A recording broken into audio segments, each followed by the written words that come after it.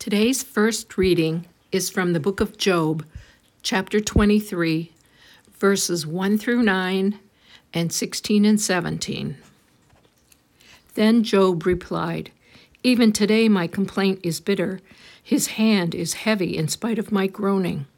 If only I knew where to find him. If only I could go to his dwelling.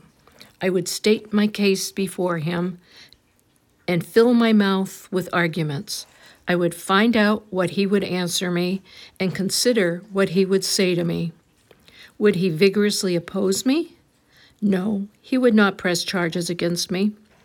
There the upright can establish their innocence before him, and there I would be delivered forever from my judge. But if I go to the east, he is not there. If I go to the west, I do not find him.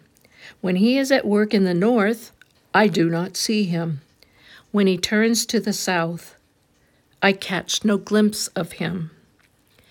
God has made my heart faint. The Almighty has terrified me.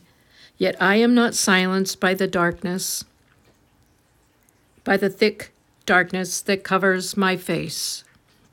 This ends the reading.